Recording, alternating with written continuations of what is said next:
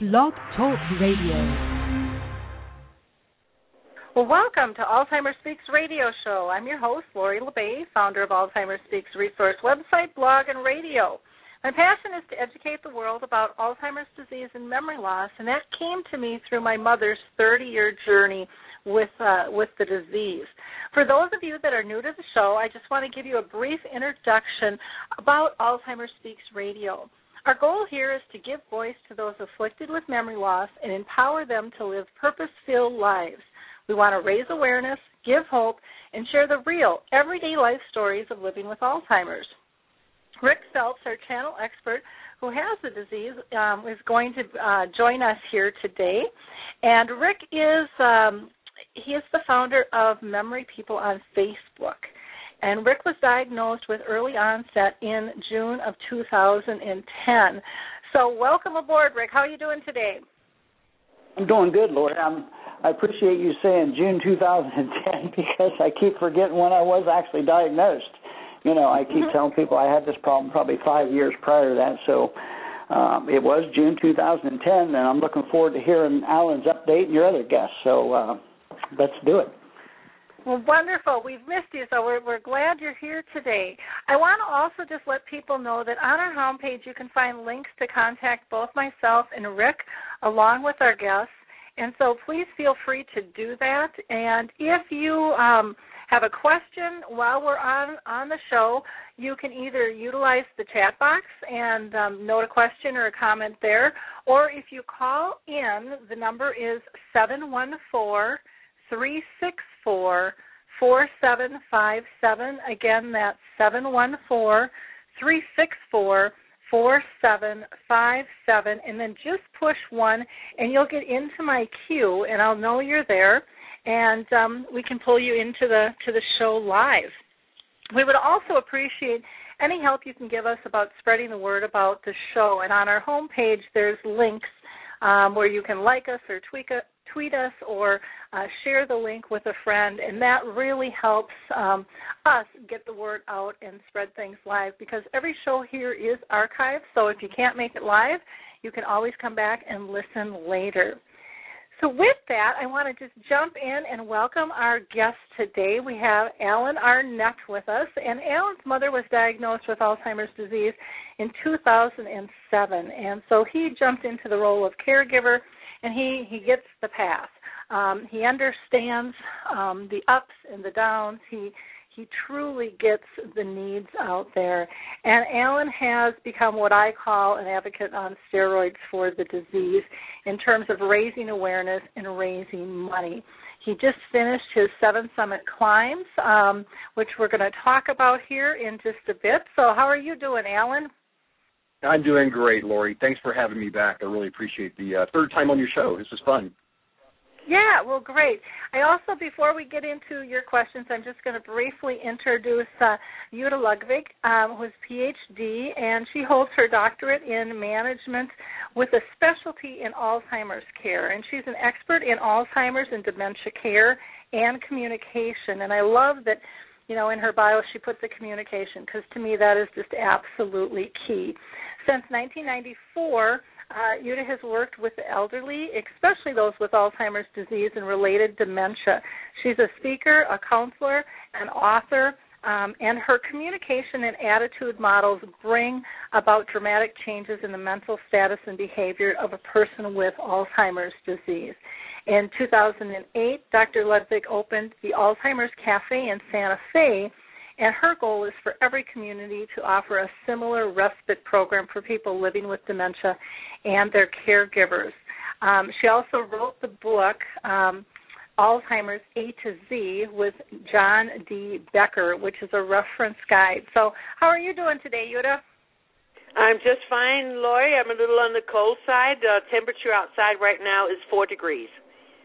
Oh, yeah, you're about as chilly as we are here in Minnesota. It's chilly, too. So what we're going to do with this show is we're going to start out with Alan here, and so he has to hop on the road. So we want to get an update from you, Alan, and if you can start out with telling us about the overall campaign, the 7 summits. What was that all about?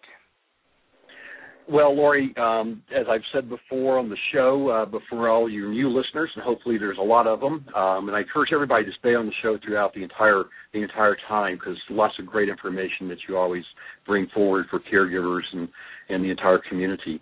My mom, as you mentioned earlier, she started showing early signs of Alzheimer's in her early 70s, which was quite a shock to our family. And I'm like a lot of people, I think, that I didn't know a lot about the disease. And one thing led to another, and she got diagnosed, and about the same time my father passed away.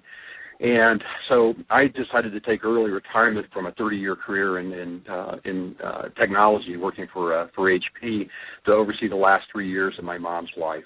And as I went through that journey with her, I was shocked. It was just beyond words what I saw my mom going through, but also I began to educate myself and learn more about the disease, and I began to understand that it is a disease. It's not just simply normal aging, as a lot of people may confuse Alzheimer's with. And obviously it can hit people in their all throughout life, in their early onset, young onset, I think as it's called now, in their 50s. But I was shaken to the point where I said, you know what, I've got to do something about this. So I decided to combine my passion of climbing big mountains with trying to raise awareness and fundraising on behalf of Alzheimer's organizations. And that led me to setting a really big goal, and that was to climb the highest mountain on each one of the 7 continents in under a year. And about this time last year, I was down in Antarctica starting this last 11 months. Wow, that is fantastic. I can't believe you finished it. It seemed like time just flew, and I know these expositions took so much time just to pull together and coordinate and so forth. It just amazes me that you're done already. And now, when did you actually start to finish? Was it a year or was it less than a year? Yeah, it was actually about 11 months. So let me give you some numbers. I call it the 7 summits by the numbers. Okay. That I started in November of 2010, and I finished up in late October of 2011. So it was right at 11 months. But listen to these numbers, Lori. It's crazy. I was on 18 different airlines, 58 flights, 116,000 miles I flew. I spent 201 nights away from home, and this is my favorite one. I crossed 120 time zones to climb 8 mountains on the 7 continents. But here's the number that I'm most proud of, that I was able to, through the climbing, reach 29 million people with a message of hope, need, and urgency about Alzheimer's. And reaching 29 million people, that's what it was all about. Wow, that is impressive. Well, kudos for you. Kudos. That's absolutely fantastic. Can you tell us some of the most memorable moments during your climbs? Boy, that's a hard question with all the various climbs. Clearly, standing on the summit of Mount Everest on May 21st at 5:30 a.m. in a 20 degrees below zero and a 40-mile-an-hour wind, just overlooking the highest mountains on the planet. That one, that was a defining moment in many, many ways. I had been on Everest 3 previous times, and I had not summited. I refuse to call them failures, but I had not summited because of weather or my own personal weaknesses and things like that. As I like to say, there's 1,000 reasons to turn around, but only one to keep going, and I think that applies in life. And I found the one to keep going, and that was the memory of my mom and my 2 aunts who had died from Alzheimer's and this cause. So being able to pull out my satellite phone on the summit of Mount Everest and to dedicate that summit through a voice dispatch, I hung up that phone, Lori, and I just kind of looked out over the plains of Tibet, and I could see the sun rising. I could see the curvature of the earth. And I just pulled my down hood up over my head and just basically had a moment. It all came rushing to me, the impact of the summit. And, for me, all these climbs, it was not about the climb, it was about the cause. And just all the people that I met throughout all of these climbs. Another defining moment was my first one down in Antarctica. I got to the summit of Mount Vinson and overlooked just the endless ice and snow on that continent of Antarctica. And, I thought about the early onset. I have a friend, she's 52 years old, who had been diagnosed with early onset just a few weeks before I left, and I dedicated that summit to early onset.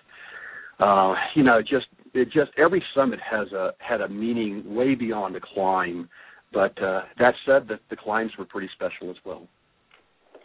Well, it sounds like an amazing journey, and I had to chuckle when you were describing standing on top of Mount Everest because, a couple of us were whining, in the back room about it being cold.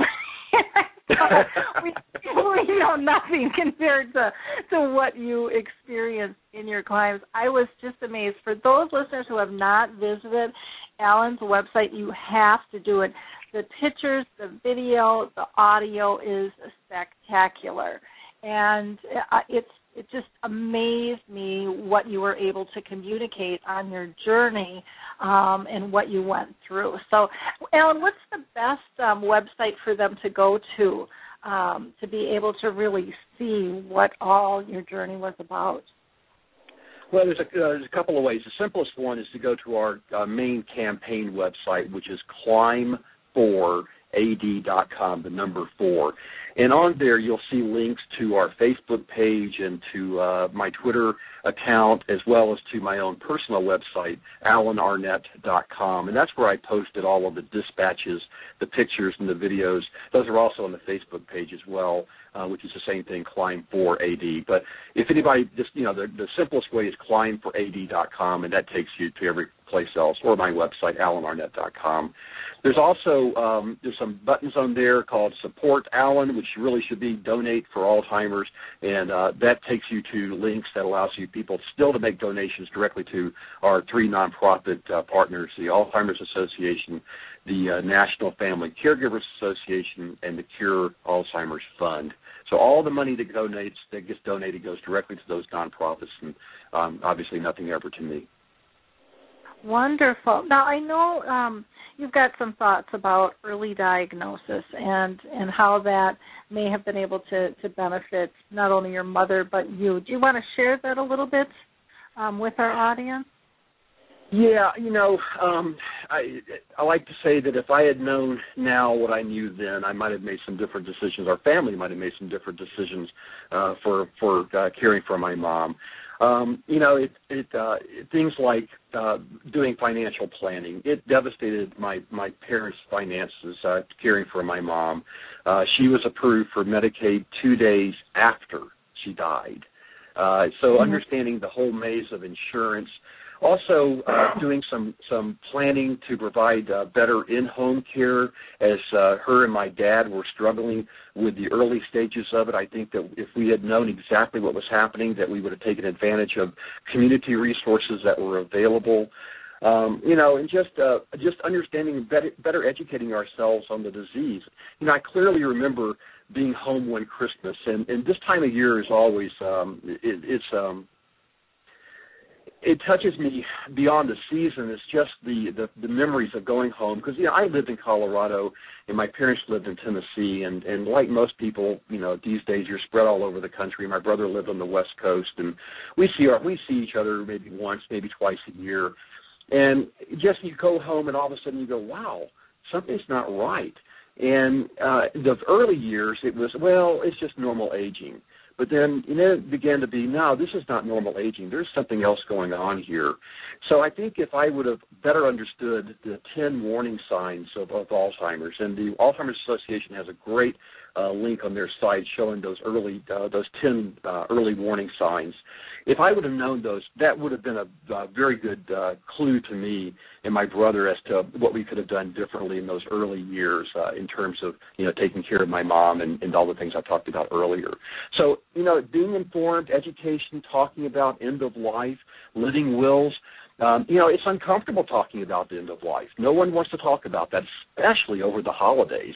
But it's critical, and if you go home and you see one of your loved ones, an aunt or an uncle, a mom, a dad, a grandparent, and you start to see some of those 10 early warning signs, you know what? It's time to have those candid conversations, and it's uncomfortable, but it's something that needs to be done.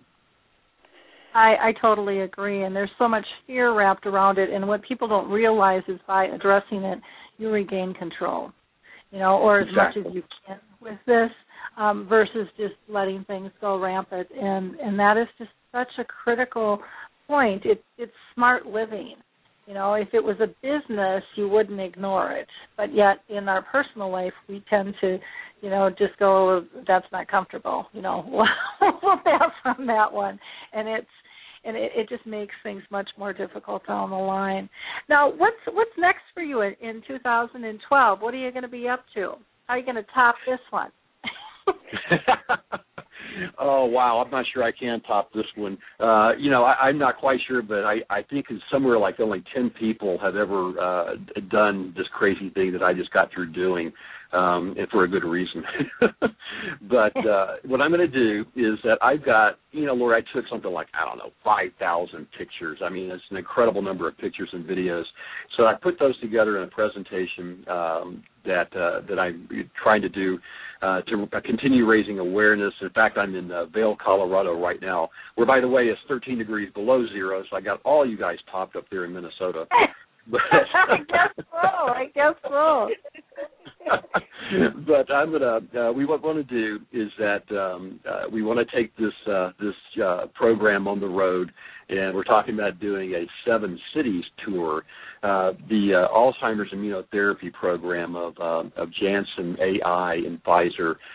They help fund and they're helping to coordinate all of this activity on my behalf. And so we're going to put together this program next year in 2012, and hopefully take this show on the road and show people some pictures of mountain climbing and talk about crossing crevasses on ladders, and I'm going to show some pictures of my mom. I'm going to talk about our story, and I'm going to introduce everybody to Ida Arnett and what a wonderful woman she was and how she inspired me to take this journey and try to make a difference in this world. Well, that's great. That's great. I look forward to hopefully having you back on the show when you're in full swing with that and keeping us posted of where you'll be speaking and how people can maybe come and listen to you and hear your story and see the photos are just absolutely incredible. What can people do today to help support you in the future here? The best thing to people, there's 2 things, Lori, very specific things. Number one, people can make my day by becoming informed and taking, as you said so well a minute ago, taking control and living an active life and understanding these 10 warning signs. That will make me more happy than any summit ever has in my life.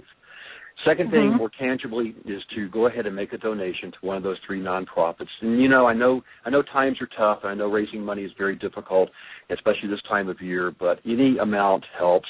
Go to one of those 3 nonprofits, whichever one speaks to you.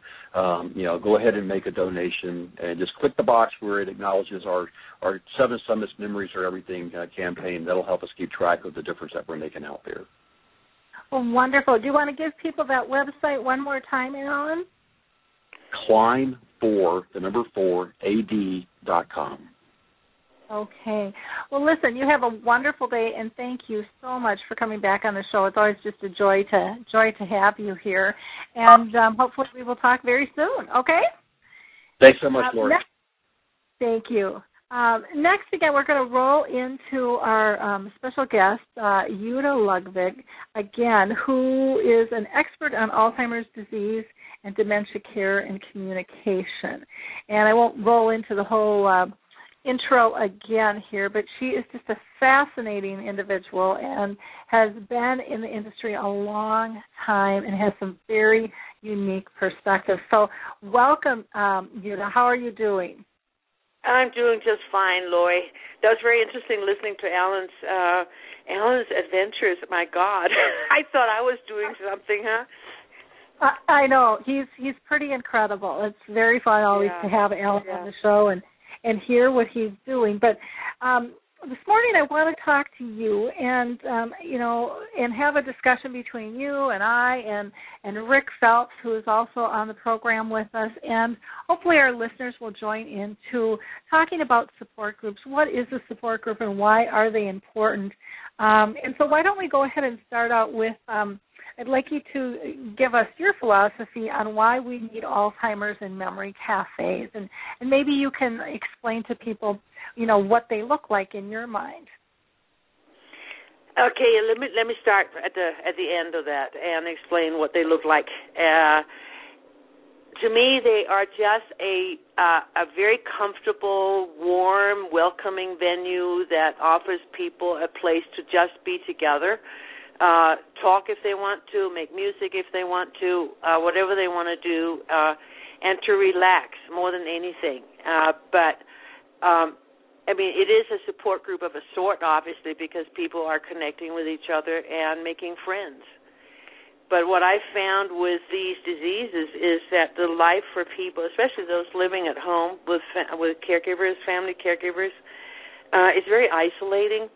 And most of the contact with the outside is, for the majority, is negative. It's, doctor's visits, or not negative, but not. They're serious. Like, most of the excursions are serious. You either go shopping or you go to the doctor or the dentist or whatever, medical things. And other than that, the two of you and your caregiver, you're stuck at home. Some people are fortunate enough that they actually have companions who really understand the disease and can get them out, but the majority don't have that. So the cafe is a place for them to come together with their caregivers, because the caregiver's also stuck. Everybody's stuck, in this situation, and it gives everyone a chance to relax and share something that's really positive. Yeah, so go ahead. No, I was going to say I agree with that. I think so much of the time the word even support group just scares people off because they don't want, so many don't want or don't need a structured program per se. They just want to connect with people again. They want to feel like they belong and that they have purpose. And I am so thankful to Norms McNamara, who was the one who introduced me to the Memory Cafe that I brought over in Roseville here in Minnesota, because people are so appreciative of it. It's been an incredible journey, just kind of watching us grow and seeing what happens. Tell us a little bit. I know you are like me and have a firm belief about living in the moment. Can you explain to people what you mean by that, and how do you accomplish that with your Alzheimer's Cafe? Well, not just for Alzheimer's Cafe, but in general, and this is part of the work that I do, and it has to do with communication more than anything. The thing about the disease, of course, is that people lose their short-term memory, and eventually they lose a lot more memory, going back into childhood practically. And we as families and caregivers need to, in order for us to be really effective and coexist in a peaceful and positive way, we need to understand that it's okay to have lost your short-term memory. You can still connect, you can still enjoy yourselves, and as long as you as caregiver and family learn to not push the buttons that keep, how can I put this? Like, it would keep reminding a person that they have a problem. Because very often what happens is, they have a problem with the memory, but there's still a whole lot of person there aside from the memory problem. And when we can learn to be in the moment with our care receivers and just go into that space and pull out the stuff, all their abilities that are still perfectly intact, and communicate around the memory problem, we can have a wonderful time. And we can avoid a lot of the problems that people think automatically are associated with these diseases, like aggression, agitation, etc. Because those, in my experience, usually come about because of bad communication. And I agree. Right? I totally agree. And most of the time we're the cause of it, but we're so used to projecting that it's got to be somebody else's fault. And so we look for the blame instead of looking at, kind of doing that environmental checklist of how what's changed and why are they uncomfortable. Because we all react the same way if we have dementia or not. We use the same equation. But we, for whatever reason, feel like when someone's ill that it's different. And it's just really, it's too bad. But there's really a great need, I think, for us to slow down and take our own personal inventory of, what's our attitude? How are we coming off? And, how is that affecting the situation at large, from tone of voice to, it could be a perfume or something you have on, to your nonverbals. Yes, I'm happy, but you can tell in the voice they're not, or their stance or whatever. They pick up on all that stuff, just like the rest of us do. And we tend to just get, I think, so busy with our tasks that we don't pay attention. Plus, we don't train our children, and as we raise them, that is important. How much power our nonverbals really have. It's more flap the lips and do the lip service thing that we're focused on and get on to the next moment. So I love how you're so connected to the communication variables. Can you tell us what made you decide to open up an Alzheimer's cafe, and how did that come about? Well, I've been writing, as you said earlier. I've written a couple of books, and I'm constantly writing. I'm constantly researching. So of course I'm Googling all the time. And this one day, back in it was in 2007, I'm Googling, and one of the items at the bottom of the page was the Alzheimer's Cafe. And I have to tell you, I just went, oh damn! Why didn't I think of that? Because I knew instantly exactly what that meant, and it was so perfect, because there's been nothing like it for that community. But it took me about 6 months actually to pull everything together, to find the right place. I went back online, researched, found the all the information on the original cafes in Holland. And the ones that they're all over, by the way. We are really behind in this country. We're very slow. I agree. We have this perception that we're leading, and we're not. Yeah, we're not. Right, we're not. Yeah. They're all over Europe and probably other countries too, but I just don't speak Japanese. Anyway, when I checked out the history of it, Dr. Meeson, who was the one who started the very first cafe, for the very same reasons that we outlined a little while ago, to offer a place where people could relax and connect and just socialize. And he actually felt, in some of his writings, he felt it was really important that the communication about Alzheimer's and dementia were upfront. Get them out of the closet, get rid of the stigma. Which is why I chose to call mine Alzheimer's Cafe rather than Memory Cafe. And in England, it's about half and half, as far as I can tell. And it has really, that I think has really worked. A lot of our guests, who may be listening in right now, by the way, so hi Sandra, and hi Suki, and hi Stuart. Anyway, a lot of our guests have the disease and are very comfortable. Even before we started, we were so lucky to have them involved. We're very comfortable with their disease, and it has helped other people, because unfortunately it still is in the closet much of the time, and people are really still embarrassed about having a problem. And we as a society are not recognizing that it is a disease.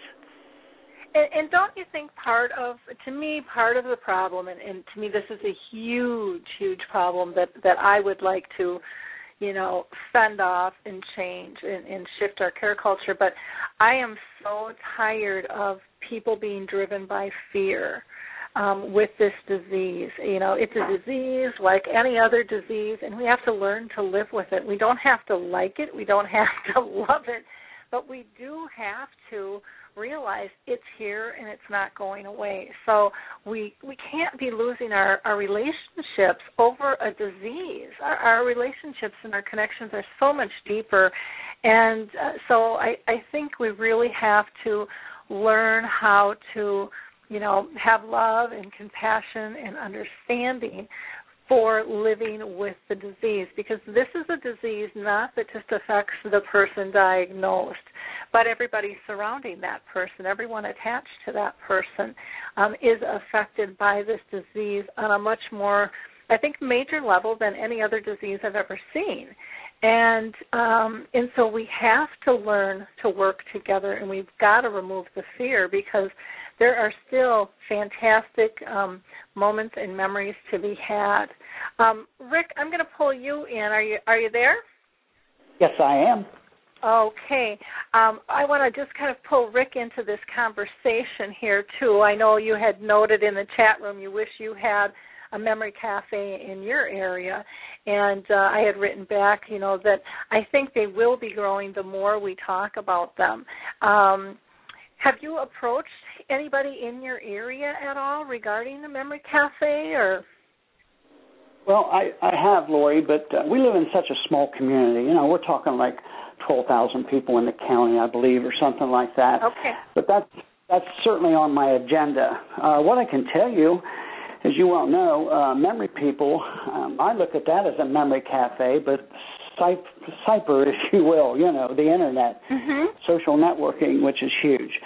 But I agree with your guest. The memory cafes, people, the more you talk about this disease, the better you are. I know you spoke earlier about being fearful of this disease. Well, I don't want to burst anybody's bubble, but I'm scared to death. But as a patient, because I don't know my future. I just don't know. I don't know if I have 6 months or 6 years to communicate the way I can now. I've made peace with this disease. I've talked to you about that before. And when I say that, denial is a big issue with this disease, but I've accepted it. And when I say accepted it, it doesn't mean that I've given up. It just means that I've accepted the hand that was dealt to me. And like I've said many times before, instead of crawling up on the couch with an Afghan watching soap operas, I decided to fight this thing the best I can, and while I still can. So everything that you and your guest and of course Alan, like you said, he's a caregiver or an advocate on steroids. It's just amazing. I think we started this show back in April, and it's been a blessing for me just to get the information from your guests that you have now and our recent guests we've had before. Yeah, and I think it's important, too, that, the memory cafes, the Alzheimer's cafes, are a physical group that you can partake in. Rick's group is a support group on Facebook where if you can't physically get out, but it also allows you the opportunity to connect with people all over the world 24/7. And so, your group is really about communication and making friendships and, learning what's working and not working in a non-commercial setting from people really in the trenches. And the other thing that I think has been fun with Rick's group on Memory People on Facebook is it's grown and it's constantly ebbing and flowing. So they have a prayer chain. They have they have a recipe swap. They have a place for teens to go. They have their game night, so they really are connecting on so many levels. They've got a resource group, all these subgroups, and this group is different because it also, like the physical groups, allows the privacy and the confidentiality, so people can communicate without it being splashed all over the rest of their Facebook world because it's a closed group. And there isn't any pitching or selling that goes on like in the physical groups that you attend. It really is all coming from the heart and developing the relationships. Would you say that that's accurate, Yuta? Yes. Okay. I absolutely agree, yeah. And I want to ask you, Rick, where are you? I'm in Ohio. We're about 70 miles east of Columbus, the Buckeye State. Okay. Lori, that the Alzheimer's cafes have been growing like crazy this year. We have, I think, 10 that opened up since April. Rick? And so we got to figure out a way to do this, Rick. It's so simple. It's well, so like I said, I've attempted it here locally, but we have such a small community. My wife and I go to what they call an Alzheimer's support caregivers group, and I was invited there as a patient, and it helps the people there that are caregivers to bounce questions off of me. But there's some nights that I don't go because of the topic, and I'm afraid that they won't discuss some things that need to be discussed just because I'm there. But I think the support group is similar to the Memory Cafe, but you're exactly right. It's just going to take a little time and more education. Mm-hmm. And I run a support group. I've had one now for 9 years, and I go out of my way to separate the two, because it's important to me that the cafe is not a support group in that sense, that people are connecting in spite of the disease, actually, even if they may discuss the disease, but it's going to be on a different level. When you're dealing with a support group as such, you are focused on the disease. That's what the support group is all about, and the caregiving of somebody with a disease. And that's really important, but that's also why I decided to separate the two, because I felt the great need, just for the socialization and relaxation and fun.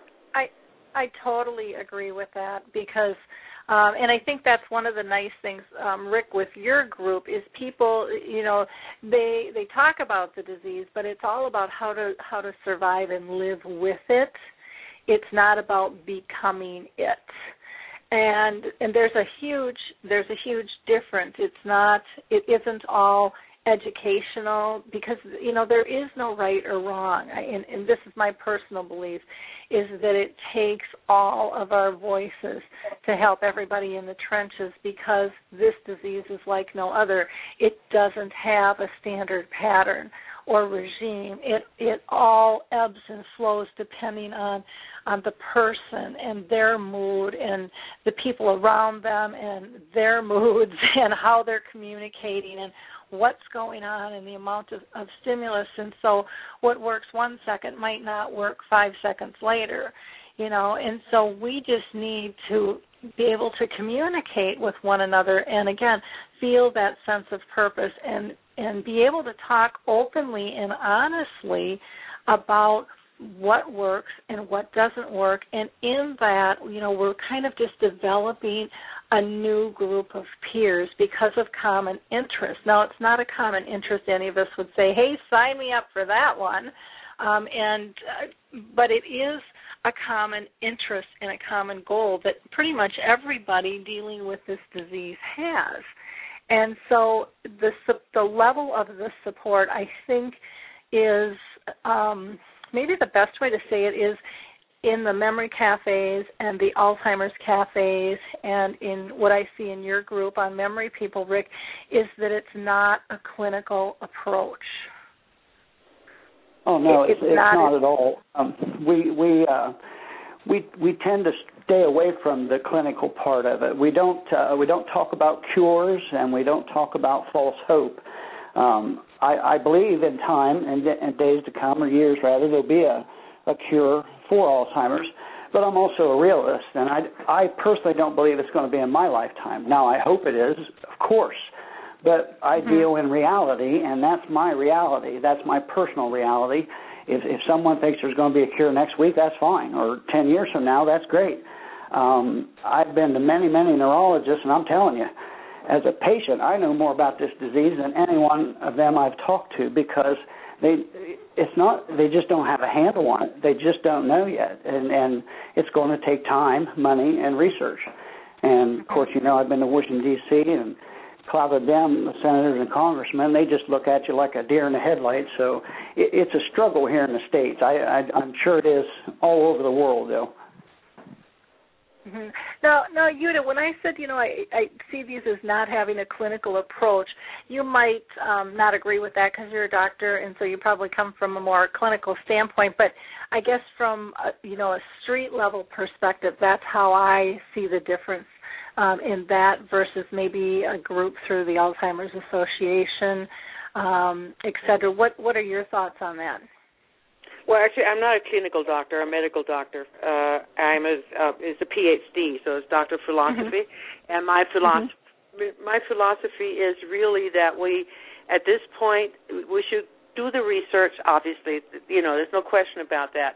But we are too focused on the medical end, and we're too focused on the research, and we're too focused on the cure and or prevention or whatever. And the truth is, I suspect that this is much more like diabetes. In other words, you can minimize, you can learn to live with it, but I have a feeling that we may not find a cure as such.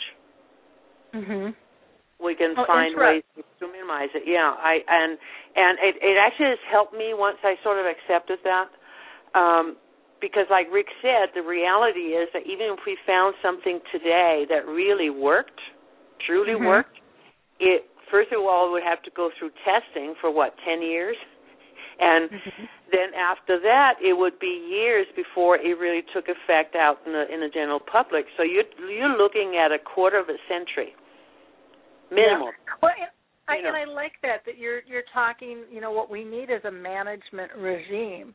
Like with diabetes, it's your food intake, and you have to be able to manage that. I think with Alzheimer's, it probably isn't primarily the food, but it's more environmental things that can be changed from anything from lighting and temperature to how people are connecting and approaching with one another to, the list is endless actually on what can trigger any of us at any time. I know how many listeners here have ever listened to a song driving in the car and all of a sudden their eyes well up with tears. It's things like that we have to pay attention to that can cause triggers that we push to the side and we overlook to be able to better manage and keep people peaceful and calm. I know with my mom, she has just really taught me to look for the little things.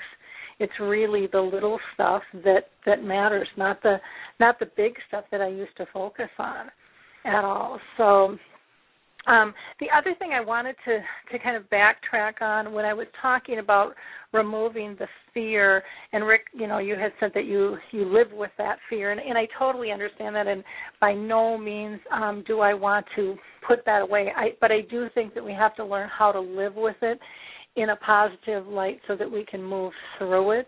I think that, all emotions are good emotions. It's just how we react to them. But what I see with some of the campaigns that have gone on in the past is that the fear really crushes people and it takes away their hope.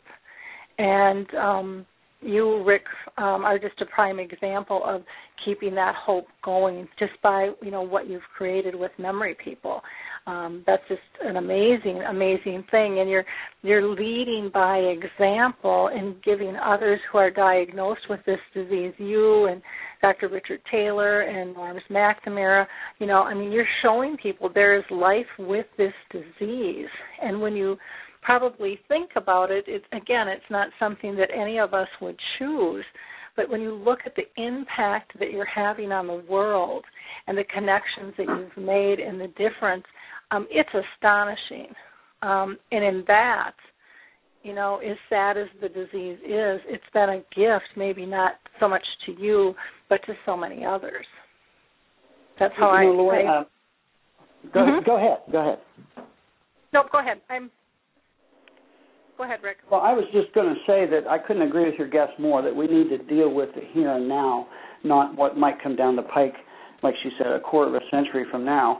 And when I say, Lori, I deal with the fear, or I have fear, it's not actually fear of dying or fear of this disease. It's the fear of not remembering. That just drives me crazy. I have the short-term memory. It's all but gone.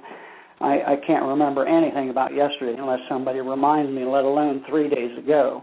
And I describe it as a fear because I think that's what it is, but it's just the unknown. I don't, I can't plan anything for tomorrow because I will never remember what I plan to do. It's a crazy thing to deal with. And a lot of people that are ignorant of this disease, and I don't mean they're ignorant, they're just ignorant of the disease, they'll say, well, Rick, just get away from it. Well, you can't get away from it. It's your brain. And to get away from it, I tell people I have to cut my head off. And that's kind of a amusing thing, but it's true. You can't. It's with me and it's with other patients 24/7. And when it affects me, it affects my entire family, my friends, just like everybody else that has this disease. But I totally agree. We need to deal with the here and now, not what might come down the pike, like I said, a quarter of a century from now. Yeah. Judith, can you kind of describe what it's like to attend a memory cafe and how often you get together, or an Alzheimer's cafe, I'm sorry. Right? Well, they are interchangeable in my mind. I'm sorry. Yeah. I know. In Santa Fe, we have our cafe. We were so lucky. We are in a space at the Santa Fe Children's Museum, and it's such a cheerful and warm and wonderful place. And there's nothing like the squeals of little kids in the background now and then, So anyway, we get together once a month for 2 hours in the afternoon, and we usually, we very quickly would do like short, brief introductions, especially for new people, and then from there on, we kind of go with the flow. Sometimes we start with an a cappella sing-along for a few minutes until people sort of get warmed up and bonded, and then we chat, and then we eat some snacks, and people... I found out, by the way, when I first started this, I started with a huge buffet. I went to Sam's Club and bought $115 worth of food, thinking that people would, that's what people usually do is eat, right?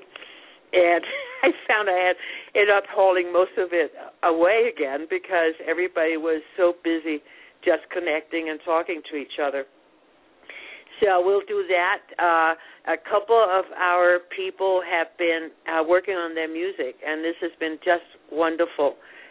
One of our guests who's been coming for a couple of years now used to play guitar when she was younger, and she hadn't done it in a long time, but her companion caregiver is a musician, and between the two of them, they have gotten her back to playing her guitar again, and actually I'm featuring them on my website because it's just getting better and better. We have wonderful entertainment. But it's important, by the way, that it came from within the group. I did try bringing in we had a marimba band for our grand opening and again for our birthday party, our third birthday party recently.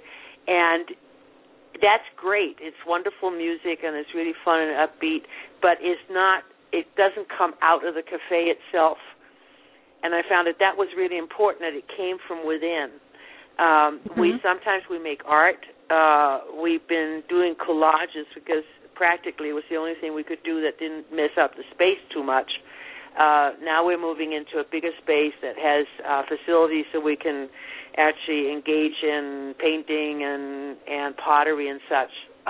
So I'm looking forward to that.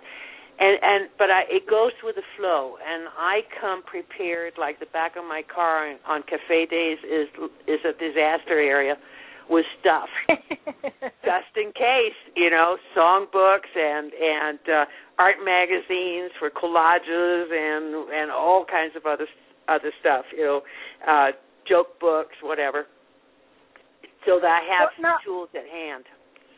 Okay, so how do you fund your cafe then? Well, we're fortunate enough that the Children's Museum only charges us $25 a month in rent when we can pay it, and like I said, people they're not into eating, so my budget for snacks has been like between $15 and $20 a month, and that's it. And so I asked for a donation of $5, not required, but most people help out, and that was it. And I'm glad because I hate fundraising. I absolutely hate it. I don't want to write for grants. I'm trying to find somebody who'll do it for me. So actually, seriously, I am trying to find somebody to help out writing grants so I can actually expand this. I want to help people open cafes everywhere. Yeah, what we've done in Minnesota. Until you try it, as you know, Lori, it is so simple and it's so powerful.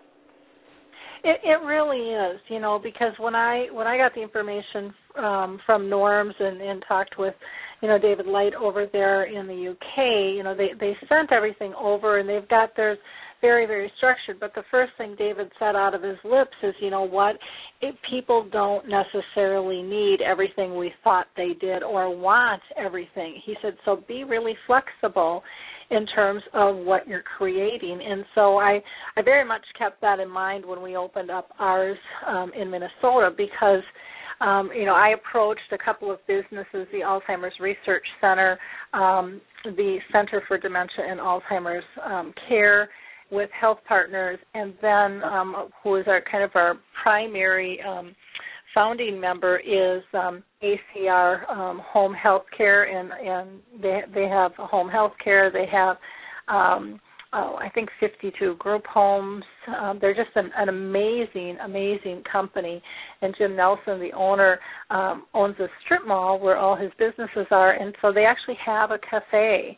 And it's absolutely gorgeous. And so he allows us to meet there twice a month. And we have no budget. Everyone's just kind of chipping in with time and stuff. And Jim, I guess if anybody's been funding stuff more so, it's probably been ACR Healthcare Group. But we have found too, we get a pie or two, but it's just real simple, and coffee and ice water, and just have a little bit of a snack, and then we just go with the flow. I had 5 new people show up a couple of weeks ago, and they were so thankful for the group. They said, we didn't know this existed. This has just been so fun, and they just about had me in tears because they couldn't believe how comfortable they felt. And we didn't do anything special. We sat around and everybody introduced themselves, and we just started having a normal conversation and getting to know one another. And sometimes we bowl, and sometimes the other day we played Chinese checkers, or we might play Yahtzee. We've got one set of people that has gone down to, I want to say Florida, for the winter, and so we're even thinking about pulling them in by Skype because they said we're really going to miss this. So we thought, well, we could pull them into the conversation, and maybe we'll try some technology things. So we're just really going with the flow, and again, like you said, focusing on the connection. Rick, are you still with us? Yes, I am. I'm listening. Yep. Can you tell us, you'd have told us kind of what it's like for the Memory Cafe and what they're all about. Can you do a better description than what I did of what your memory people on Facebook has to offer people in terms of a support group and how people find you, and how are they welcomed in, and how How do they blossom? What have you seen in terms of your group? And also, if we've got listeners that have comments, we would love to get your questions or comments either live on the phone by calling in at 714-364-4757, or you can just put them in the chat box. But I'm going to throw it back to Rick to just kind of describe, what Memory People is like. What kind of experience do people have there? Well, Lori, Memory People was born the day after Thanksgiving last year, 2010. I'd been to a couple social networking sites on the web, and I posted a couple questions about Alzheimer's, and it was several hours, if not a day, before I got an answer. And with a short-term memory, that's just not acceptable. So I sat down the computer, and I started a site called Memory People on Facebook. And I knew there would be struggles with this because it is a Facebook site. But like you said, like I tell everyone, it is a closed site. You have to join, and everything that's posted there cannot be seen only by its members. In other words, if you're a member of Memory People, you will see it on your computer, but your mom won't or your sister won't or whatever unless they are indeed a member. And what we do there, we welcome everybody with sort of a little saying, we share stories, both good and bad, but most of all, we offer support, and that's what we're about. We're a support group. We're not a group that deals in like looking for cures or the latest drug coming out or coconut oils or nothing like that. We don't even allow that on the site. These things that people claim that might help. So we're all about supporting one another, be it a caregiver, a patient, a family member, or an advocate. It's very important that we all talk together and we're all on the same page about this disease, because that's how we learn and that's how we grow. Like I said, it started out with me, and a lot of people said, well, thank you, Rick, for starting this site, and I appreciate all of that, but it truly is indeed about the members that are there. We have over 1,400 members now from all over the world. We have them in the United Kingdom and Australia and England and South America and Brazil and, of course, United States. And it has turned out to be something more than I ever envisioned. But like I said, Memory People is more than just one person or any group of people. It's a place that you can go. It's safe. It's secure. We have people there that just literally pour their hearts out and to one another. And it's a family environment. When I say that, it's like when one hurts, we all hurt. We've lost several members to this terrible disease, and it truly is like losing a family member. I mean, we all grieve. I had the opportunity about 2 months ago to attend a funeral service of one of our members' husbands that was here locally, about 40 miles away, and it was very important for me to be there, and I wish that I could do more of that when these terrible things happen, but it's just not logistically possible.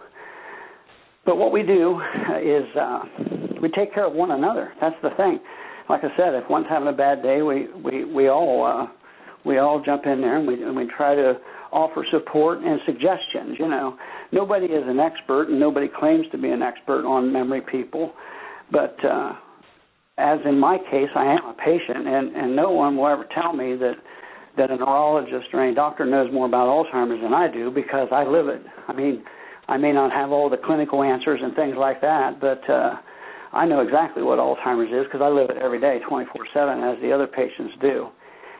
We see a lot of things on Memory People that people deal with, and it just gets worse, and that's what the problem is. This is a progressive disease, and your good days are probably behind you, and it's just going to get worse. And if you haven't come to grips with that, then you really need to. I've got some family members that are still in denial with me having this disease, and it's just their loss, because for every day they deny this disease, it's one more day that when I'm not here, they're going to say, wow, I wish I would have paid more attention to this. It amazes me that people say, well, Rick, I didn't know he was doing this, or I didn't, me and Gary LeBlanc's writing a book. Me and Dan Mitchell, he's fame and fortune from Alabama. He's a singer, songwriter, producer in Nashville, Tennessee. We collaborated together and wrote a song called While I Still Can.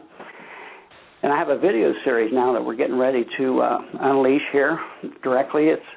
What we're doing is we're targeting Alzheimer units and nursing facilities, and we're going to combine my video series to 12 videos per month, and you'll get, of course, 12 of them, every month for a year. And we kept the price extremely low so everybody can afford this. It's not for individuals, it's for teaching purposes, because I've had, so many reviews about these videos that I do. I do them on my good days, my bad days, and it actually shows an Alzheimer patient. It shows, my stammering, stuttering around, things like that, and that's what needs to be seen. People need to see that. As hard as it is for me to do these at times, I continue to do them, and I'm going to continue to do them. But one of the main things I want to mention, Lori, if I could real quick, I have a thing coming up that I haven't even told you about.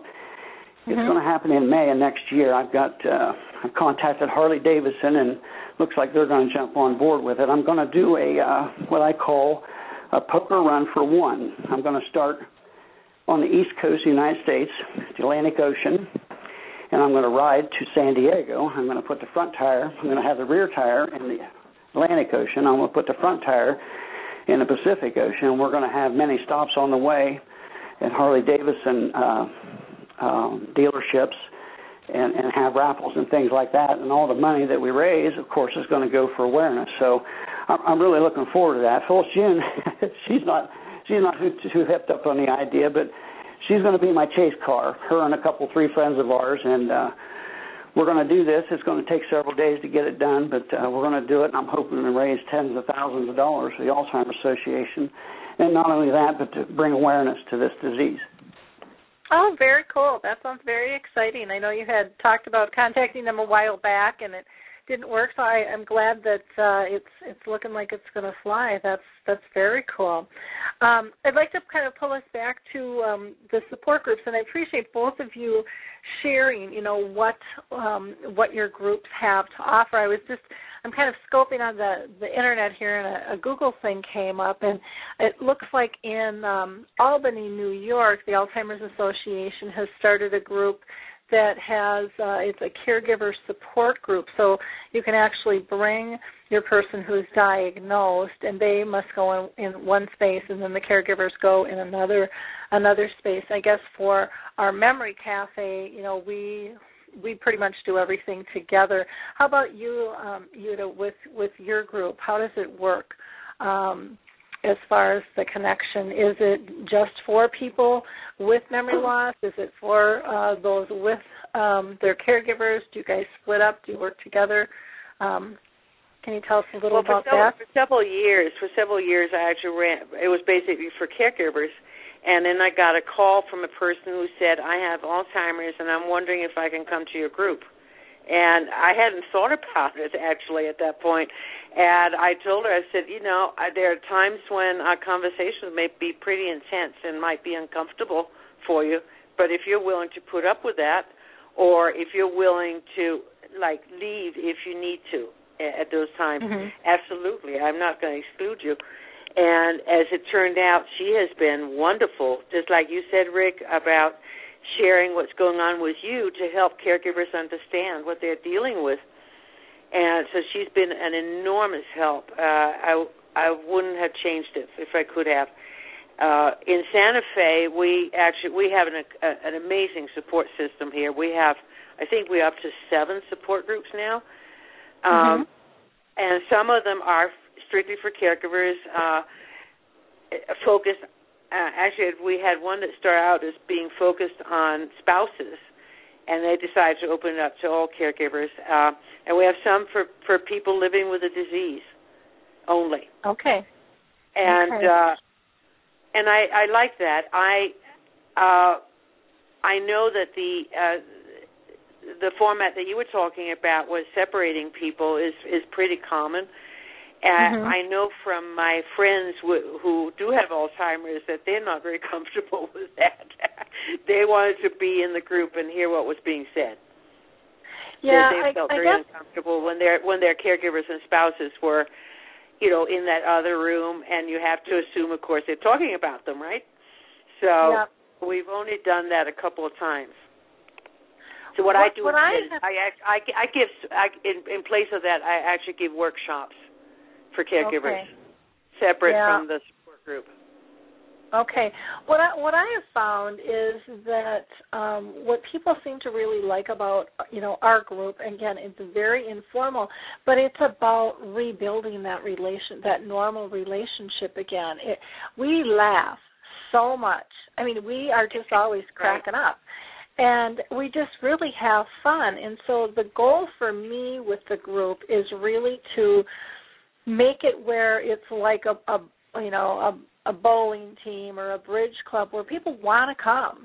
And it's not because most people don't go bowl because of bowling. They go because of all the chit-chat and the conversation and the camaraderie. Same with the bridge club. It's not always focused on just the cards. It's focused on the relationships, and that's really what I feel. For me personally, when I was caregiving with my mom when she was in earlier stages, I would have loved to have been able to brought her to something like that, because what I saw was that she was shutting down because she was afraid to make a mistake. And, we have built this safe environment where no explanations are needed. We all get it. And it's just comfortable, and we accept one another for who each of us are at the moment, in the moment, because it's constantly changing. But we really we just laugh. It's we very do too. it's very fun, and it's very easy. It's just kind of a natural state, and I think, to me, that's one of the things that people forget to do is laugh. And it looks like we've got a caller on the line here. So let me pull them in. We've got somebody from an 847 number. Who do I have on the line from an 847 number? Hi, my name is Pam, and I'm in the Chicagoland area. Oh, hi. How are you doing? Thanks so much for calling in. Do you have a question or a comment? I have a comment. I'm one of the memory people, and I just wanted to bust in here and just make a comment on what they mean to me. Okay. I have noticed that your friends and family kind of become few and far between when you're going through this. It's like if they don't know, then it doesn't hurt them. So I reached out and found memory people, and they are my family. I talk to somebody there several times a day, in the night when I can't sleep. I get suggestions from people that might have gone through the same problem I'm going through, and something's not working for me. And you can go on there and ask, what would you do? What did you do when this happened? And you get all kinds of suggestions on things that work for other people that you may not think about. And just, it's unconditional love and support. Laugh, cry together. Right now, it's my life. I've only been there about 3 weeks, but I feel like I know people personally. If nobody has anything positive or negative to say, they'll just give you a hug. So to me, it's just been a very positive change in my life, from feeling lonely to feeling loved and understood, if I'm making any sense.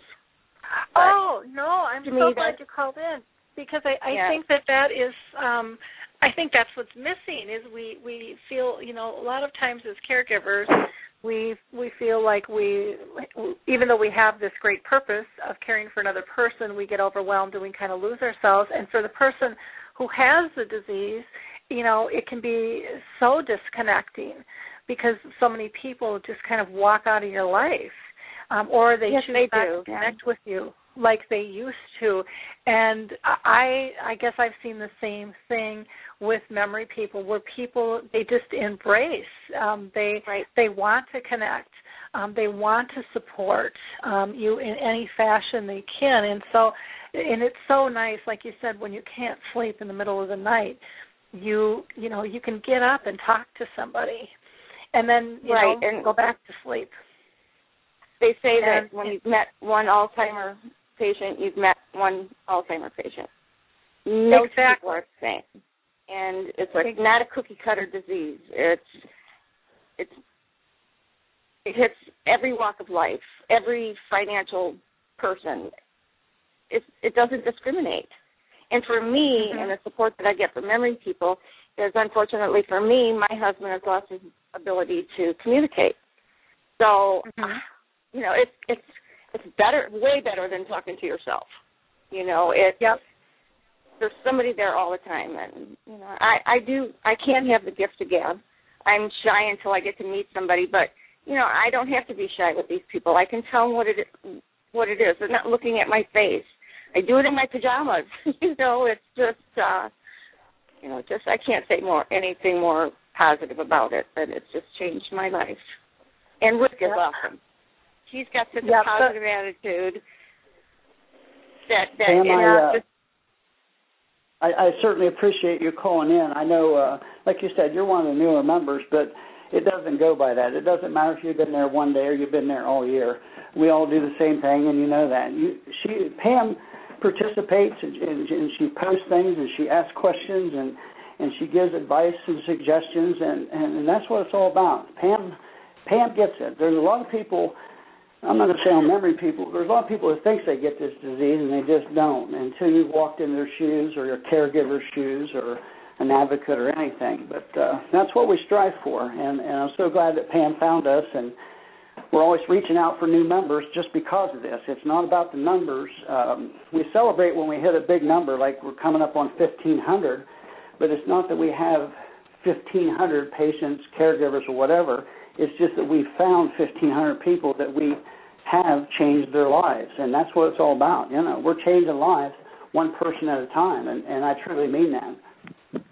Well, and I think one of the nice things with if it's an Alzheimer's cafe, if it's memory people on Facebook, or Dementia Aware with Norms, or the memory cafes, it's really about joining together and realizing you're not alone. Because I think, to me, one of the worst things in the world is when you feel isolated and that nobody understands what it is you're going through, and there's no empathy or compassion. It's just like, well, get over it or move on, or, well, that's too bad, and they walk away.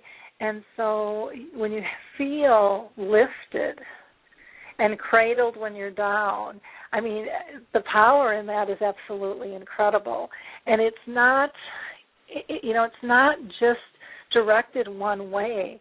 And I think that's one of the blessings, that I think these types of support groups is here to teach us over and over, and just get the word out. When you give, you get so much more back.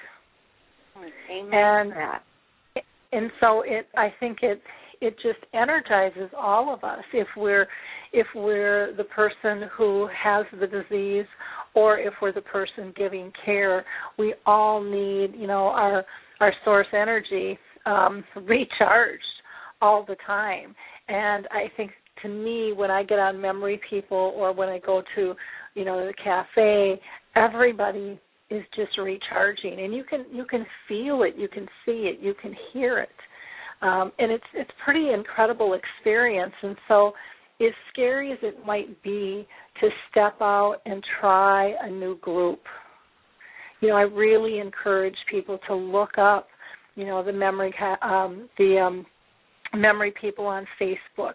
And a lot of people will join, and they'll just kind of sit in the weeds, and they'll watch the conversations, and then all of a sudden, in a couple of weeks, they'll say, I'm kind of new, I've been here, I'm kind of partaking, but I don't speak up because they're timid, and that's okay. There's no right or wrong way. And with the Alzheimer's cafes, search them out, find them. Una would be glad to take a call. Myself with the memory cafes, we're talking about trying to pull together a directory on J. Arthur's Memory Cafe, I've got a couple of them in there, but we need to get more. So, Yuda, if you can get me the list of people that you have in the locations, I will definitely add that to the site. And I am, updating my Alzheimer's Speaks resource website, and that I've dedicated a whole section there for memory cafes and Alzheimer's cafes and just support groups. I don't care what the name is. It's the concept. It's the place to help. Now, Pamela, thank you so much for calling in. It looks like we've got we've got several callers here. So let me right. Thanks for having me. And have a wonderful day. Thank you. Bye-bye. You too. Now, I have a caller from a 321 number, and who might that be? A 321 number? You're live on the air. It's me, Lori. I'm one of the members of the memory people. I'm Laura Churchill. And I took care of my mother for over 30 years, but her Alzheimer came in the last 7 years, and I took care of her in my home all by myself. I had some help that some aides came in once in a while to help me, but I was all by myself. I had no one to talk to. I had nowhere to turn when I had my ups and downs until I find the memory people who understood what I went through, and I can talk to other caregivers who've been in my shoes. And I'm very grateful. And I'm very grateful. So you don't feel so isolated anymore then. So that's wonderful. Well, thank you for calling in and sharing that with us. I'm going to go on to the next caller here then. Thank you so much for calling, though. We have another caller from a 253 number. And who's on the line from a 253 number? Hi, Lori. It's Leanne from Bonnie Lake, Washington. Oh, hi, Leanne. How are you doing? I'm good. How are you? Not too bad. Do you have a question or comment for somebody here? Oh, I just had a comment. I'm also a member of Memory People, and I've been there coming up on a year. I joined in January of this year.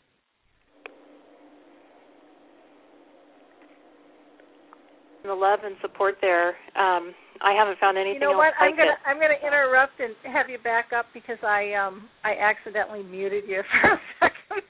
Oh, okay. You start over. I'm getting click happy here with my studio, so I apologize. Oh, no problem. What I had said was I am also a member at Memory People, and I'm also Rick's personal assistant and help him with a lot of things there. A lot of the projects that he's working on and everything, kind of been working together with he and Phyllis June.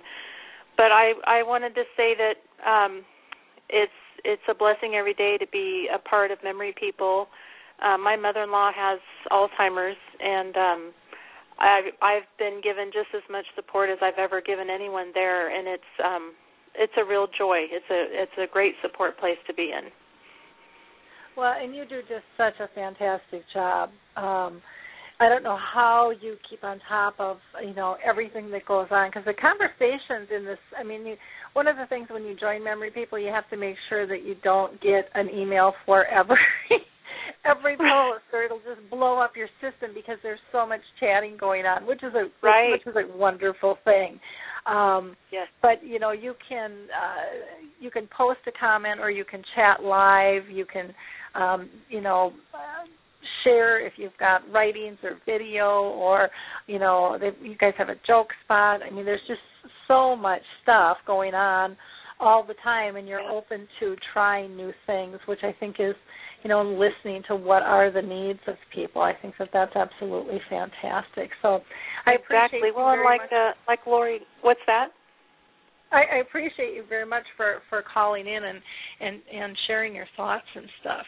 I just wanted to say, just like Laura had said, and I just love hearing her on the phone. It's so neat to be able to hear her after talking with her so much on Memory People. But it is like a community, and it's a lot more than a website for people that have walked her journey where they were alone and they had no help and they had no one. And I really have come to believe, and I did early on, that Memory People is a lot more than just a support website. We've become a family for a lot of people, for me and my husband, and for a lot of people there. So it's a really great place, and I'm really thrilled to be able to call in on your show and just to see all that you're doing too, Lori. It's just wonderful. So it is. It's very fun. It's fun to be connected and to feel like you're making a difference. And I think that's what all these groups do is, you know, even if someone is memory impaired, they can still make a difference in somebody else's life by sharing their experience. It is. And connecting. You know, us caregivers don't have all the answers. I mean, and my God, the day we think we do, we're in trouble. Well, if we did, why would we have been looking for support online? I mean, you know, we all need the support, and to have the patients and caregivers support each other is just unreal. It's wonderful. So, yeah, it's great. So it's all of us together. I mean, everything you're doing and what Rick's doing, all of these sites and all of us networking and working together to bring awareness, to support each other, it's going to make a difference. It's going to change it. So. Yep. Well, thanks for calling in, Leanne. I have to share a funny story about a conversation that Yuta and I had initially, because we kind of got into this debate on what a cafe should be called or what a support group should be called, an Alzheimer's cafe or a memory cafe. And I know for myself, at first it was, you know, I was kind of set back by the whole thing. And then we got to chatting. We got past the name. And we have so much in common and so much. I mean, it's just amazing. And it's, you know, the name isn't as important as, you know, as the source itself and where it's coming from, you know. And so, Yuta, I'm just so privileged to have met you. And for you to have challenged, you know, the Memory Cafe or the Alzheimer's Cafe in our initial conversation, because it made me really realize that it's not a matter of the name; it's a matter of awareness. But again, we have to come together, because being different is okay. But we, you know, instead of pointing out sometimes the differences, I think we have to point out the similarities as well, and not be fearful of one another, or, you know, people perceive things as competition, and it's not about that. It's it rises above, the awareness rises above any of that, any day of the week. Yeah, absolutely. Exactly. So it's very, very exciting times. I just think that there's so much. I'm really looking forward to 2012, because I think that there are so many cool things that are going to be happening. I think we're just kind of I feel like we're on a verge of a shift, and I feel like there's really beginning to be this kind of grassroots effort that's taking hold. And, you know, we're seeing it in the numbers that Rick has. We're seeing it in the numbers that Norms has, that Dr. Richard Taylor has, and these are people that have the disease, and the force that their voice is being heard, and it's going to take people, you know, to go ahead and implement what it is the needs truly are, listening to those with the disease and listening to those in the trenches, you know, supporting the disease. Yes, and it gets right to the heart. It's a baby boomer generation. Mm-hmm. We changed everything along the way, right? Yep. So I agree with you. I don't know if you're familiar with the Pioneer Network. You know, you had mentioned that to me, but I still have not joined it, and I really do need to get that on my list. I've just been so swamped. But tell people about it, because it's very interesting. Well, the Pioneer Network, because it all fits together, and Richard, by the way, is has been very involved in that. Richard Taylor. The Pioneer Network is a loose coalition, so you don't really join. You know, you just sort of follow them and join in when it's appropriate. But they're a coalition of the movers and shakers in elder care, period, not just Alzheimer's and dementia, but they include the people who are making huge strides in changing nursing homes. They're behind the culture change movement in that whole industry, and many other things. I mean, they're just amazing people, and you're absolutely right that we are seeing enormous changes, and I hope for us that we are moving away from being so stuck on the medical models for all of this. Mm-hmm. You know, the things that are happening in a positive way in nursing homes is actually also it's on the human and the interaction side, socialization and activities, and away from the medical. Mhm. Yeah, I think that the social model has got to be embraced, because that's the thing that helps us survive on a day-to-day basis. You know, with living with the disease, not living as the disease. And there's a big difference there. Now, Yuta, I'd like to have you talk a little bit about the importance of understanding effective communication. What is that, and how can we learn to do that better? Well, for one thing, I urge everybody to go on my website because I have tips on there, and it's you can just go to alzheimerscafe.com and it'll cover both the Alzheimer's cafes and also it's about half and half. The second half is specifically about effective Alzheimer's caregiving. Communication is everything, as you and I know, and the hard thing for us is to learn to change like little things that are so ingrained in us as habits, like dropping phrases like "Do you remember?" We're constantly doing that. I mean, you and I did it earlier. Said, "Do you remember when we talked?" You know, and we just do it automatically. But when you're dealing with somebody who doesn't remember, that can really be upsetting. And it can immediately push them away. So what you do is you need to learn how to rephrase things.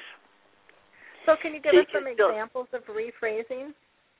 Yeah, like instead of saying, "Oh, do you remember when we went to that movie last week?" Mm-hmm. And, of course, you don't when you have dementia, right? Instead of that, you rephrase it and said, "You know what, you and I went to this movie last week and blah, blah, blah." And then you start talking about it. You start talking about the theater and whatever. You start sharing it again. And the beauty of this approach is as a person progresses in the disease and the memory gets worse and worse, when you do this, when you do it with real enthusiasm and with love, coming from a place of love, you're giving it to them all over again, even if they don't remember. Okay. So that you can actually, you can verbalize a wonderful experience that you shared, but it doesn't matter that they remember that you actually experienced it because you're giving it to them all over again. Okay. That makes and sense. Other little things, other little traps. I mean, it's kind of when I work with people in trying to convey this to them, I said just pay attention to like the little stuff and how you phrase things, and watch your mother or whomever you're taking care of, and see what the reaction is. If you see that there's a consistent negative reaction to something that you're saying as part of your normal speech, pay attention to your normal speech and change it. Yep. Another brief example, instead of saying it's time for your bath, which means that you, the caregiver, are in control and empowered. And you just disempowered your care receiver. You can say instead you can say, I promised I would let you know when I had time to help you with your bath. Now is a good time. Okay. Or something along those lines. And just stay away from things like do you remember and do you want? Even do you want? Except when you know for sure. Like do you want chocolate ice cream, That's a given, or a cookie. But other than that, because anything that might be abstract can also challenge a person with memory problems. So if you're saying, do you want lasagna for dinner, but it's only late morning? First of all, you're doing two things. You're getting the person very confused about the time of day, and they may not, in that moment, really know what lasagna is. Mhm. Because it's an abstract. Yep. So you just don't do that. Do you have kind of maybe a cheat sheet on your blog or website that talks about, or lists out some of these alternative phrases? Because I think that would be really helpful for people if you had something like that. Yeah, I do. I do actually. Yeah. And and I have a list of like the basics of effective communication on there. Hold on, let me pull it up. Communication right here. The other thing that people need to be aware of is what I call altered realities, and I think some people call it time slips, where because as the person passes in the disease, they very often reach a point where basically everything is so confusing and so fractured in their brains when it comes to more recent memories, not just short-term but recent ones, that the only memories that are really intact, as far as I can tell, all this is based on, like basically observation and talking, having people share with me what's going on with them. So the memories that are intact are early memories, like childhood or early youth, and when you first really learned a task or something, like if you had a career, when you really learned that whatever it was you needed for your career, that usually stays intact because they're the building blocks. And it's amazing how long that stays intact. Even after people had lost most of their speech, those things may still be real in their brains. And the thing that we need to know as caregivers and family members, friends, whatever, is that when people go back into one of those memories, because it is the only thing that's intact, they are not remembering in the way that we are, but rather reliving it. They're totally there in that moment. And unfortunately, most of us try to pull people back into our reality, which is now, right? And which could be very upsetting, because if the person has gone back into being 7 years old, for instance, and you, whatever it was usually something that's stressful, unfortunately, like, where's my mom? When is my mom coming? And if you tell the person, I've actually heard people do this, what are you talking about, your mom? She died years ago. You're 92 years old. What do you think she would be, 127? People don't take it seriously, and they don't realize that when a person with advanced dementia comes out with these questions, that's completely real to her or him. Mom is missing. I've been abandoned. I'm scared. And we need to understand that that's what's going on, and we can go in there with them by just saying, I'm not sure where she is right now, but I'll find out. And or you can say, she called and said she's going to be a little late, and we're going to eat dinner first. And she says for us to go ahead and eat. And actually, at that point, whenever you do that, though, because what you've done, you have actually brought them peace in the moment, but you also need to follow that up immediately with a diversion of some sort.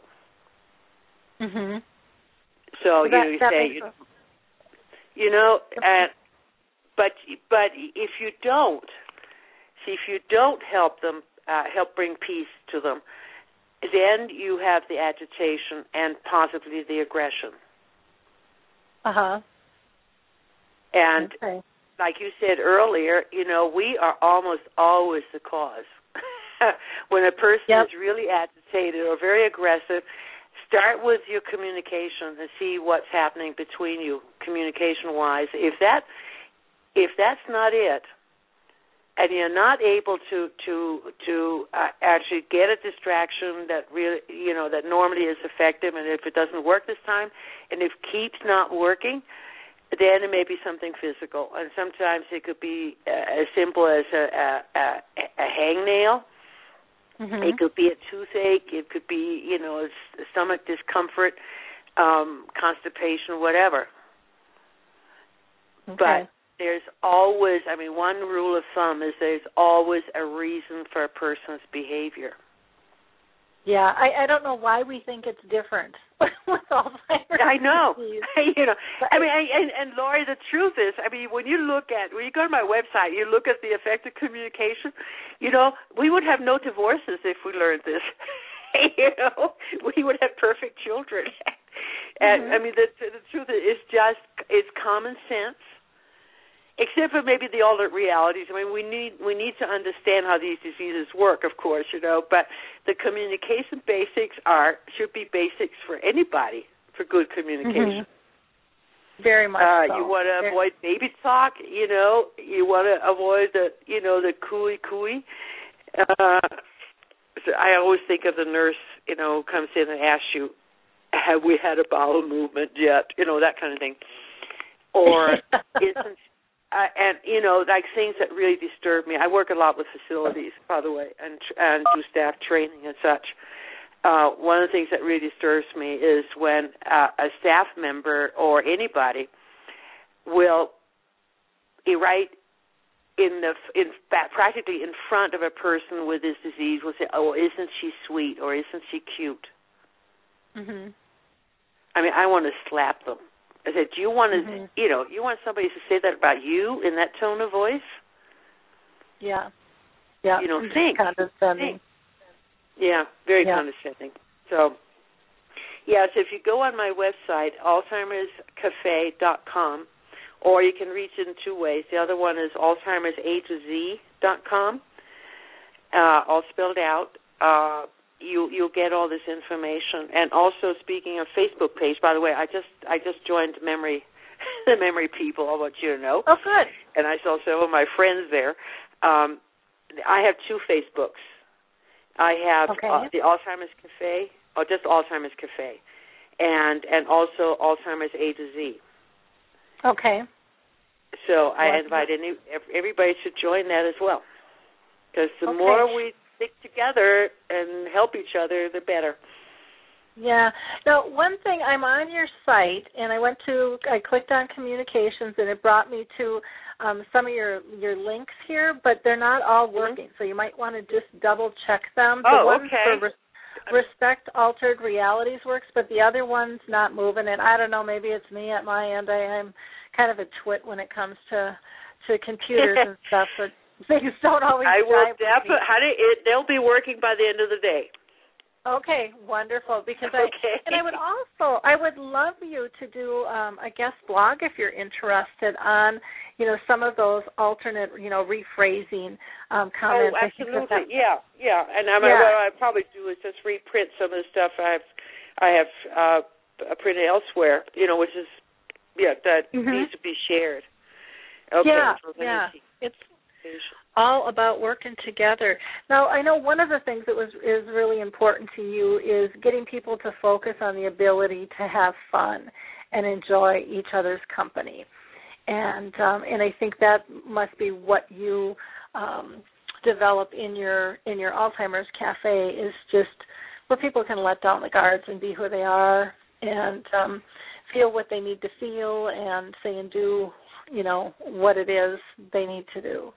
And try to engage in a positive light. And again, for me with the Memory Cafe here in Minnesota, it's just and people just like to belong to a group. And when I talk to so many people, they feel outed from so many previous connections that used to be very strong. And so it's kind of an awakening, and they just kind of almost get giddy with excitement, and that's just contagious. I mean, it's just absolutely contagious and fun. So if any listeners are interested in learning more about the Alzheimer's Cafe, feel free to get a hold of Yuta, or you can contact myself regarding the Memory Cafe. Concepts are similar but different, or maybe it's just researching things out there and coming up with something totally different. There's no right or wrong. There's no magic bullet with this. It's all about engaging and listening to people's wants and needs in terms of what's going to work. And I think the other thing that we have to really be conscious of is not worrying about failing, because we can't succeed without failure. That's just kind of part of the process, and so it's more important to try something and see how it works than getting all wrapped up with, is it going to succeed or is it going to fail or what are others going to think. You really have to align with what you feel is right and try it. Go for it. If nothing else, if it doesn't work, like Alan said, he never looked at any of his clients as a failure. He just wasn't going to go there because it was all part of the process. And I think that's what the disease is really here to teach us.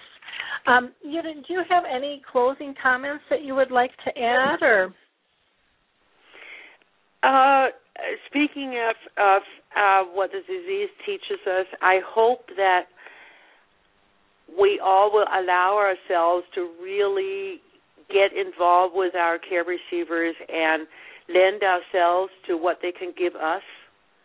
I have changed. I mean, working with this disease has changed me, and it's because of the people. I have learned so much about human communication, and mostly silent communication, and just pure being in the moment and loving one another, and just lend yourself to the situation and learn from it. And you're right, there are no failures. I mean, you could not have growth without failing, because they're trials. Yep. The trials and errors. They're not failing. It's a difference. Yep. Big difference. How about you, Rick? Any comments you would like to make? You had a lot of supporters on the line today, which was fun to see. That was fun. I wanted to thank your guest, Jayette, I hope I'm pronouncing that right, for all her comments. She's opened my eyes a lot. She has a lot of good thoughts, and I, too, joined her site there, and I'm urging all memory people to do the same. I tell that to Norms and Richard Taylor and the rest of the people that have these sites. There's enough of this disease to go around. And of course, your site also, Laura, you know that. There's enough of this disease to go around. It's not just one site. It takes a village. So we don't have the lock on this disease with memory people, but we do the best we can, and everyone needs to bring awareness, and I think that's what we're doing. And Laura, I thank you for what you've been doing. You know, we've been friends for a long time now, and we talk about you all the time, and I want you to give me a call here in the next couple of days. I got a couple of things to go over with you. So have a good day, both of you, and once again, thanks for allowing me to be on today. Yeah, well, thank you both for being on the show. I'm just going to go ahead and do a wrap-up, but if there are people on the line or in the chat box that have a question or comment, please go ahead and throw them my way, and I will check that before we sign out here. Again, I just want to thank Yuta Ludwig and Rick Phelps and Alan Arnett for being part of the show and sharing their stories and giving us updates as to what's going on in their world. Each is just a fabulous player and what I call steroid advocates for Alzheimer's disease and dementia, and doing some really neat things. So again, check out the websites and get yourself connected. If you don't need it today, if you're just listening to get educated, that's fine. But chances are you will be touched by dementia in some shape or form. If it's not yourself personally, a loved one, a coworker, or a friend. That's just the numbers game, guys. and that's not to scare you, but it's better to know about these connections and to get educated. And so, again, really, really encourage you to join us, help spread the word, like us, tweet us. It's not about an ego thing in terms of Alzheimer Speaks Radio. It's about helping people get connected and spreading information in a simple way. This isn't about me. It's not about Rick. It's not about Yuda. It's about all of us joining forces together and making a difference. If you are a listener and you think you might be a great guest on the show, please reach out to me. You can contact me at Lori, Lori, at AlzheimersSpeaks.com. That's Lori, Lori, at Alzheimer's, AlzheimerS, and then Speaks, SPEAKS.com.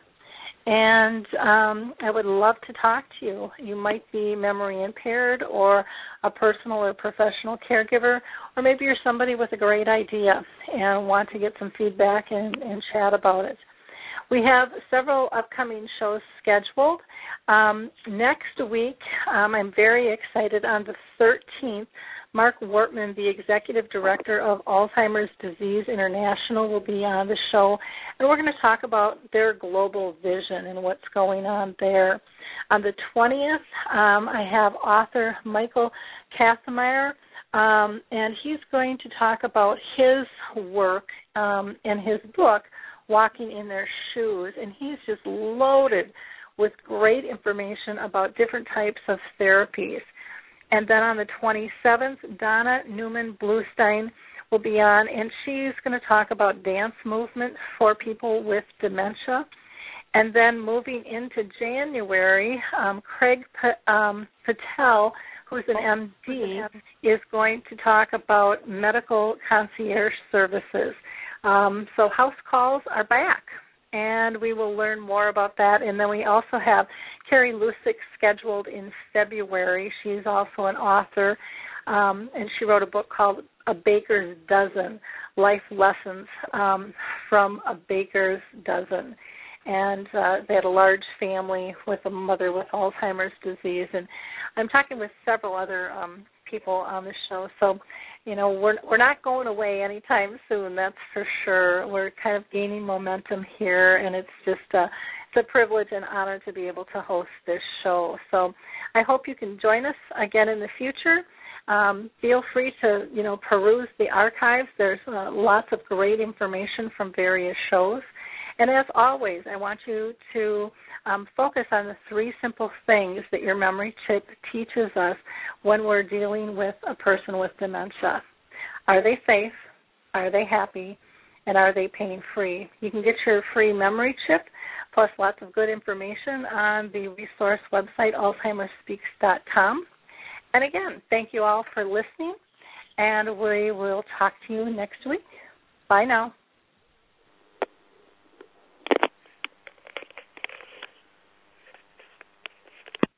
Hey everybody, Jared Sebestier, host of Retire Repurposed. This podcast is dedicated to help people transition into fulfilling and purposeful retirements. Retirement is a big life change. In fact, the two most dangerous years of a person's life are the year they were born and the year they retire. Few people can just flip the switch from working a career 30 or 40 plus years, retiring on Friday, without methodical steps to living what we call a repurposed retirement. To listen now, search Retire Repurposed on your favorite podcast platform, Senior Resource, or Life Audio.